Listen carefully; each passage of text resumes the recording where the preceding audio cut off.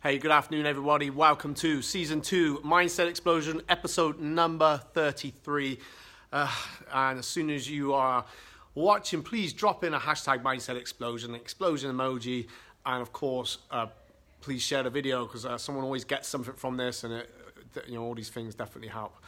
So today I'm talking about nothing ever stays the same. All right, so we don't really want to expect it to stay the same. So videos in the past I've talked about is about change, and change is inevitable. Progress, though, that's optional. Okay, so it's really, as we beginning of the year I was talking more about working within ourselves, and once we got work from the inside out, and many mind coaches or personal development coaches, hey Paul, how you doing, buddy?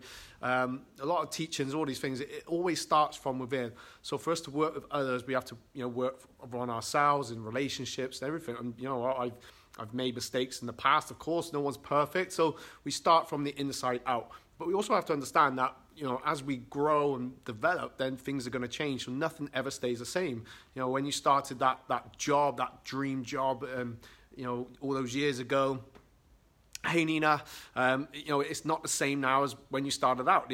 Maybe the excitement's changed. If it's in a relationship, it's never the same as when we started.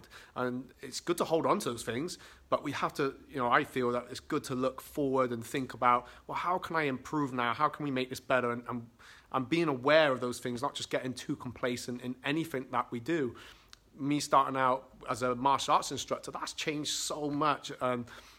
Becoming a business owner, that's changed so much. That this year, it's just change just happening all the time. So nothing ever stays the same. But if we get too complacent, then I feel that it can just, we start missing tricks, or we start expecting things that, or feeling entitled to something that really, we're entitled to nothing. We're only entitled to ourselves, as in, trying to improve ourselves. And the same with everyone else around us.